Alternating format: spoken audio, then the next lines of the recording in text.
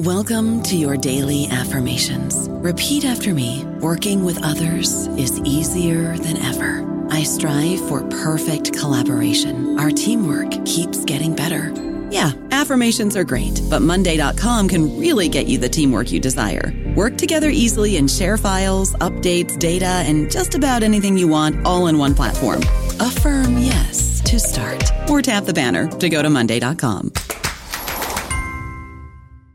Hello, everybody. This is Marshall Poe. I'm the editor of the New Books Network, and I'd like to tell you that we have a new and improved website. It has two new features that we think you'll love. One of them is a vastly improved search engine, so that when you type in keywords, you'll get a bunch of episodes really quick. The other is the ability to create a listener account, and in that listener account, you can save episodes for later listening, so you can create a kind of listening list. We think these features are neat, and we think you'll enjoy them. Please visit the site today. Welcome to the New Books Network. The thirst for spirituality and meaning is a defining characteristic of our times. In Be, Become, Bless, Jewish Spirituality Between East and West, Yaakov Nagin presents a Jewish approach to transforming the way we see and live our lives. Join us as we talk with Yaakov Nagin about his work Be, Become, Bless. You're listening to New Books in Jewish Studies, a channel of the New Books Network, and I'm your host, Michael Morales. Yaakov Nagin is a senior rabbi at the Otniel Yeshiva in Israel, where he teaches Talmud, Halakha, Jewish thought, and Kabbalah. He also serves as director of Or Torah Stone's Beit Midrash for Judaism and Humanity. Yaakov, welcome back to New Books in Jewish Studies. It's great to be back, Michael. Thank you for inviting me. So, Yaakov, you've been on our show before, but please tell us more about yourself. Yeah, certainly. I grew up in Manhattan, but I moved to Israel in 1993. And the village I live in, when I actually used to have fewer people than the building I grew up in Manhattan. I have 7 children, and in my book's title, I have the word blessing. And I always say that me and my wife are like a bride and groom, because at a Jewish wedding, there are always 7 blessings. So these are, for us, our daily blessings of our children.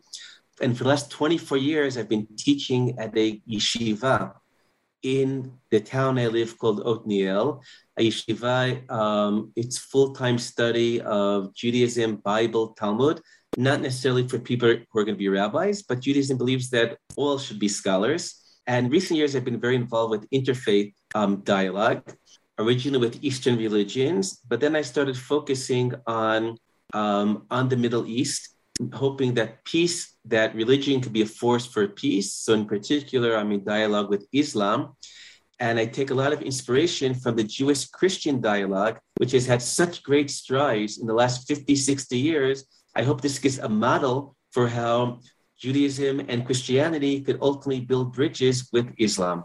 Would you explain the title and subtitle of your book for us? It's Be, Become, Bless, Jewish Spirituality Between East and West. What was your goal in writing this book? Certainly. Well, maybe I'll have to tell the story about how it all began. There was, years ago, there was a festival that dealt with spirituality in Israel, and it had a very Eastern orientation. And I thought to speak there about the connection between the Om and Shalom. Om is the syllable that represents the unity of existence in Eastern spirituality, whereas Shalom phonetically includes the Om. So I spoke about the similarities between them, how it's used in prayers and teachings and its meaning, but also, of course, pointing out that Shalom is different than Om. It's a little bit longer. And there's a profound teaching of the Zohar, a book of Jewish mysticism, that teaches that the word Shalom, the first letter of Shalom in Hebrew is Shin, which represents what's in Hebrew, which in fire is Aish. The last letter of Shalom is Mem, which stands for Mayim, water in Hebrew. Shalom is not, it's about integrating fire and water. And from that developed the philosophy about that Shalom and Judaism as integrating elements that we are familiar with in Western civilization society and those which in Eastern spirituality. If water about the water and the fire changing the world and accepting reality, whereas doing and being in concepts of spirituality. Doing is about changing the world, focusing on the future. Being is about being present in the here and now, working on your inner self. So feeling that the land of Israel really is located between West, and trying to show how in many ways the Bible, Torah, and Judaism are an integration of these two principles. So the original title, Be, Become, Bless. Be is about the being. Become is also leading to the being. But bless is something active. I feel that we have to bless the world. It's not about our own inner presence. And that's the Jewish spirituality between East and West. For me, East symbolizes being, living in the present, and doing is about changing the world. For example, in the Jewish week, or in the Ten Commandments, actually says 6 days do work, 7th day Sabbath. Why? Because God 6 days created the world, and on the 7th day was Shabbat, Sabbath. And I see this is that doing and being. 6 days is about doing, creating the world, building the world, fixing the world. And one day, Shabbat, in Judaism, we don't do, you stay put where you begin the Shabbat. You don't do labor. So it's about presence, about being in this moment, in this place. Your chapters follow the weekly Torah portion. Now, for our listeners who are unfamiliar with this practice, would you explain it for us? Okay, so within Judaism, within the Bible, there's a special status for the first 5 books of the Bible, referred to as the Torah, from Genesis through Deuteronomy. And every year, in every synagogue, they read through the entire Torah, which is divided into 55 portions. There aren't 54 weeks to the year, so sometimes we have a double portion. And we see so every year, hopefully, that every Jew is going through the entire Torah. And somehow I feel there's something magical and mystical about the Torah, that we have a work which was revealed to the world thousands of years ago. But I find incredible how every person in almost every life experience can open that book and find it speaks to them and gives them enlightenment. I mean, I'm a big fan of Harry Potter, The Little Prince, and many other books, but somehow the multi-dimensions, how for thousands of years, so many millions of people have opened up that weekly portion, and it has spoken to them and their fears and their needs and have guided them. I feel this is something that gives me personally a deep spiritual sense of something beyond. When we look for God in the world, sometimes in nature, sometimes in history, I feel by reading the weekly parsha, the weekly section of the Bible, I feel God talking to me. In some of your chapters, particularly in Genesis, you talk about relationships in the family and how they serve as a backdrop for relations between Abrahamic religions. Would you speak to this idea? Certainly. The book of Genesis presumably tells us about birth of a nation, but it talks not about politics. It talks a lot about family, and in some ways, very painful family relations. It starts with Cain and Abel, which is a story of murder. And later, among Abraham, his children, there's constant conflict, whether Isaac and Ishmael, whether Jacob and Esau, whether Joseph and his brothers. And all the struggles between brothers might make one think much better to have sisters, right? But if we look closely, these stories tell about tensions and rivalry in a family. But ultimately, each of these stories, there are different levels of reconciliation. My father-in-law, who's a professor of Bible, Ariel Simon, points out that the 3 stories of generations of struggles between brothers each end with a burial scene where they come together to bury their common father. Isaac and Ishmael, their story ends burying Abraham, their father. We also find Jacob and Esau together burying their father, and the book of Genesis ends with Joseph and his brothers. And symbolically, this is saying that ultimately we could find our place to connect. And of course, the stories themselves tell about the connection. We know that when Jacob returns to the land of Israel, he's met with Esau with 400 men. And clearly this wasn't a welcoming party, but Esau, in still festering his anger against Jacob for taking the birthright and the blessings. But ultimately there's reconciliation. And in their reconciliation, Esau hugs and kisses Jacob. And then it says they both weep together. And the Jewish commentaries point out a very significant message, true even today, I believe. They point out that sometimes in the tensions between the Jewish people and the world, sometimes because of the traumas of the Jewish people, they're not able to take the first step in reconciliation. But the non-Jewish world sometimes is able to take that step. And then if the Bible began in the singular of a hug and kiss of Esau, ultimately the crying is plural. They cry together. So I feel that we have to be open to initiatives, but ultimately we have to answer them. And I feel there are opportunities that are lost in that biblical story, because Esau tells Jacob, let's go together. And then Jacob says, no, we have the babies, woman, it will slow you down. Where clearly he's in understandable fear to go together with Esau. But it makes me think, what would have happened had they gone together? Maybe so much future conflicts could have been solved. By Joseph and his brothers also, we have that reconciliation, the jealousy of the brothers about the favoritism of Jacob for Joseph leads to hatred and selling him to Egypt. But ultimately, they overcome that jealousy when Judah understands that his father Jacob loves Benjamin more than him. Instead of that turning into anger, it turns to empathy to his father, and he offers to sacrifice himself to save Benjamin. And this turnabout is a true turnabout of reconciliation. And I think this is a message. There's so many conflicts in our lives, in our families, in our people, and between our religions. And what the Bible teaches us is to realize that these can be overcome, because ultimately we're all family.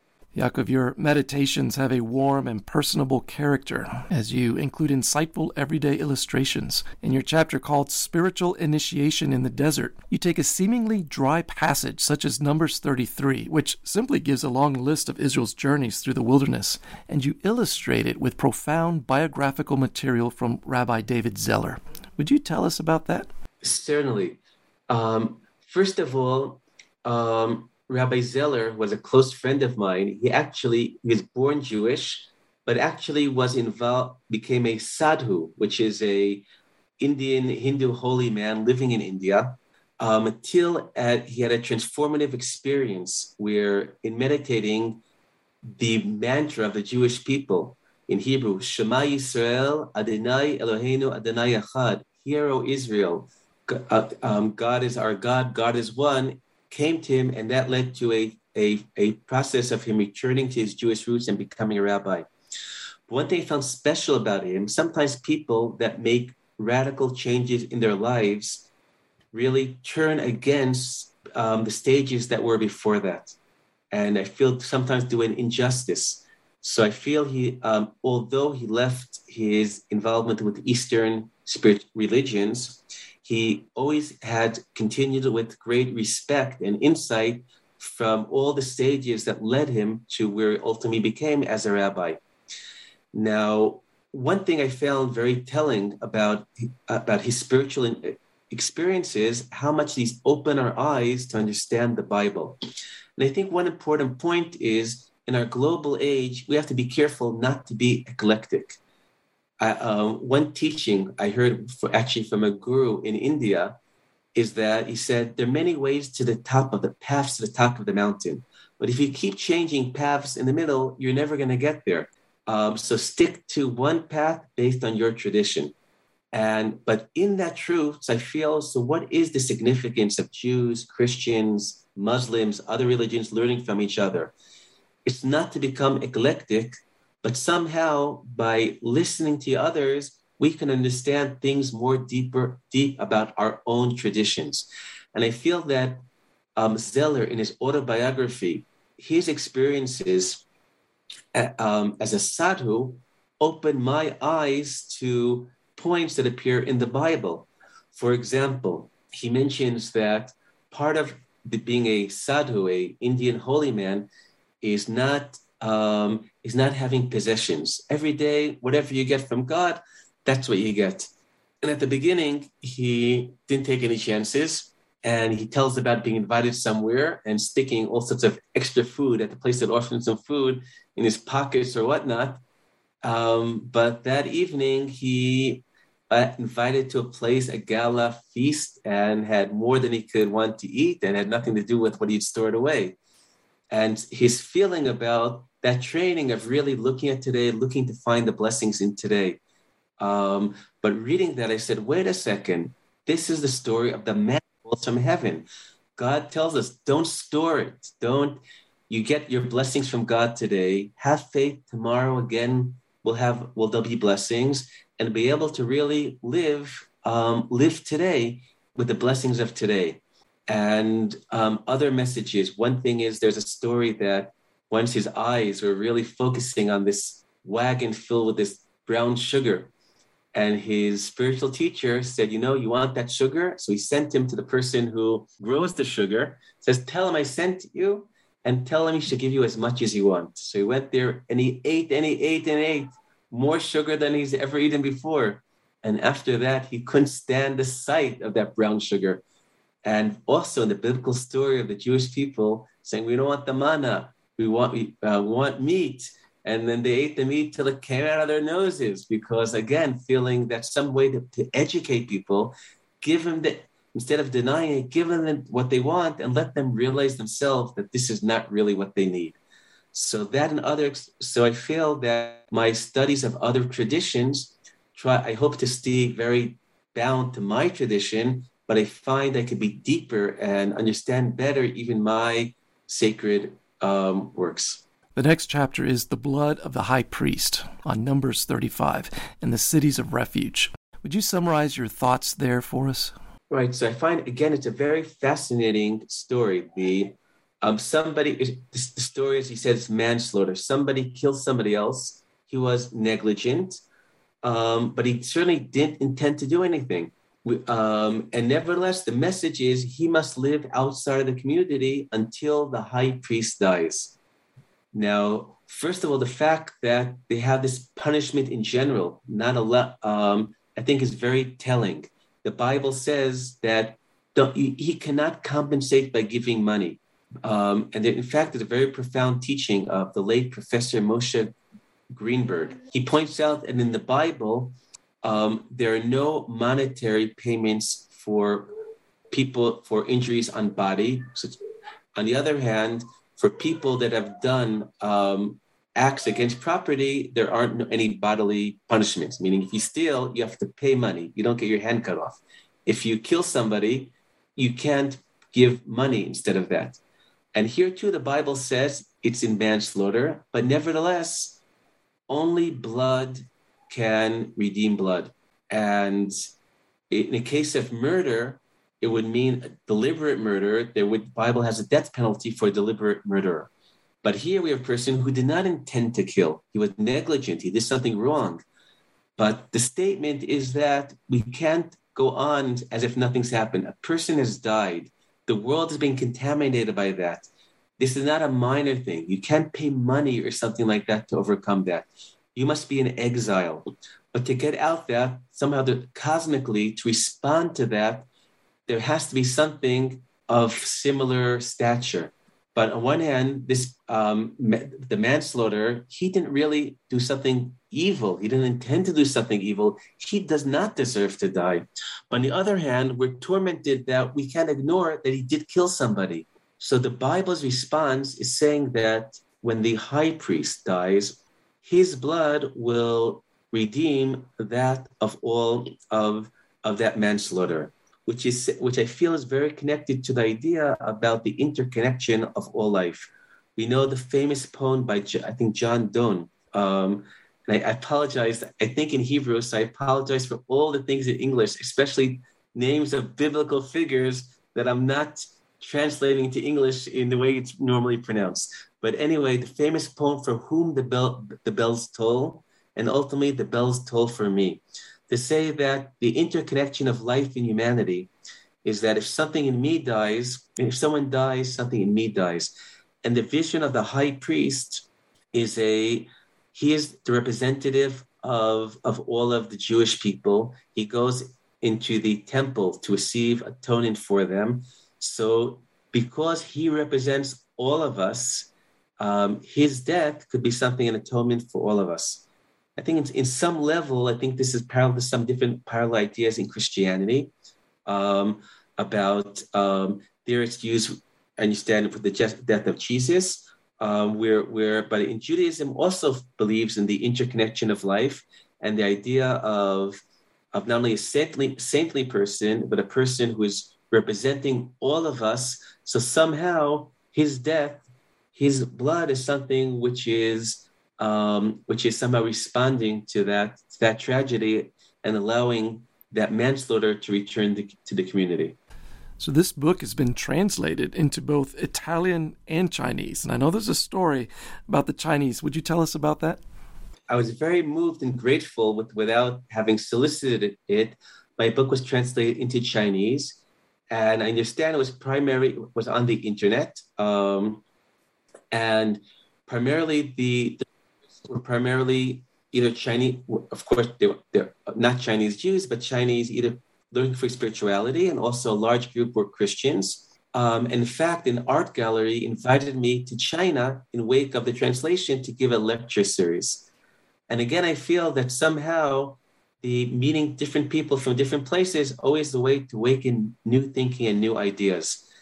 And one thing I try to work on is realizing that every audience, you have to think it's about what do they need to hear from you. It can't be one thing for all. The Talmud says that there are Shivim Panim LaTorah, 70 faces of the Torah, that there are many, and to think about even societies. So I thought about Chinese society. Chinese society is very traditional, and individuality and debate and voicing your own opinions are often not encouraged, which I'm sure is only become more so under communism. So I thought if I wanted to share maybe messages to talk more about humanity, to talk about individuality, at least perhaps messages for the Chinese people. So maybe two short anecdotes from that. One, I gave one lecture about the biblical idea of all of humanity created in the image of God. And I also spoke about one of the approaches to what that means. Rabbi Kook, for example, says the ability of us to choose between what path we take, between good and evil. It's that ability to choose which differentiates us from the animal kingdom and gives our divine image. So the day after the first lecture, one of the students comes back and he's very excited. I say, "What happened?" He says, "I went to a Chinese restaurant after the lecture. In China, they have Chinese restaurants. And I looked at this old, crumpled up waiter sitting in the corner of the room. And I thought to myself, what is Rabbi Yaakov kidding me? That old waiter, he looks like a million other Chinese waiters. He's a Tselem Elohim. He's in the image of God." And then he said, but suddenly that the waiter looked at me and realized that I'm looking at him. Now the student gets excited. He says, he made a choice. He could have ignored me. He could have been angry at me. What he chose to do was to give me a beautiful smile. It's in that choice I saw his image of God. And another lecture I gave about individuality, and I used as a title something said by a friend of mine, a rabbi. There was a tragic story a few years ago where terrorists kidnapped 3 boys, actually from the yeshiva where my sons were also studying. They were hitchhiking, and for a long time, the country looked everywhere for them, and there was a hope that they might still be alive. And there was a feeling that tremendous unity was in the country in the search for these boys. And ultimately, they found that they had been murdered by the terrorists. But at the funeral, my friend, the principal of that school said, so what is the Jewish people? 2 Jews, 3 opinions, 1 heart. And I gave that as the name of the lecture, talking about that we could have different opinions. Nevertheless, we have to disagree, to argue, but push comes to shove, we really have 1 heart. And a Chinese girl raises her hands and said, excuse me, that rabbi could have said 2 people, 2 opinions, 1 heart. Why was it 3 opinions? Where did the 3 come from? So I didn't know what the answer was. So when teachers don't know the answer, they always look at the students and says, what do you think? And she says, well, I think it's because if 2 people have 1 heart, if people don't have 1 heart, they'll just argue and nothing's going to come out of it. But if 2 people come together and they're really listening and they have 1 heart, they begin with 2 opinions. But ultimately, in the meeting between them, something new will be created. And that's the 3rd opinion. So from China, I called the rabbi who had said that. I said, Rabbi Dov, what were you thinking when you said 2 Jews, 3 opinions? So he says, what do you think? So anyway, so then I shared that beautiful insight of that young Chinese woman. So Yaakov, what else are you working on these days? Yes, so I'm really working a lot about issues of Judaism and humanity. I feel part of our global era. And also in this dramatic chapter in the story for the Jewish people of the return to the land of Israel, the same way that their prophecies about the return to Israel, they're also about a world of which there's partnership throughout all of humanity, in serving God and calling to God, and also peace between us. So I feel this is really the mission that I'm trying to devote myself. So first I'm working within Jewish sources to, in a new light, issues of interfaith, because I feel as a persecuted minority, the survival need was to be very insular. Now I feel that there's greater security to be more open to connecting and let some walls down so that we can connect in a positive way. So I'm writing in terms from a Jewish perspective, but also involved with having Jews learn more about both Christianity and Islam, because to help build a new world. So we're actually supposed to have a tour of the old city last week, except that half of the people had COVID, so we delayed it, to meet different Christians in the old city of Jerusalem, and also to understand the stories in the New Testament by being in the sites that the stories actually happened. And also with Islam, I feel that ultimately, there's many challenges and within Islam itself, and especially fundamentalistic Islam. But I think if we have hope in the future, we have to be partners to make that happen. And part of it is trying to find how can we create a different relationships between these different children of Abraham. Yaakov, thank you for being with us. It's been great hearing about your book, Be, Become, Bless. Thank you, Mike. You give me a temptation to write another book so I could get to see you again. Do it, please. This is a good incentive. Okay, take care, Michael. Blessings. Blessings. Friends, you've been listening to New Books in Jewish Studies, a channel of the New Books Network. Until next time, goodbye.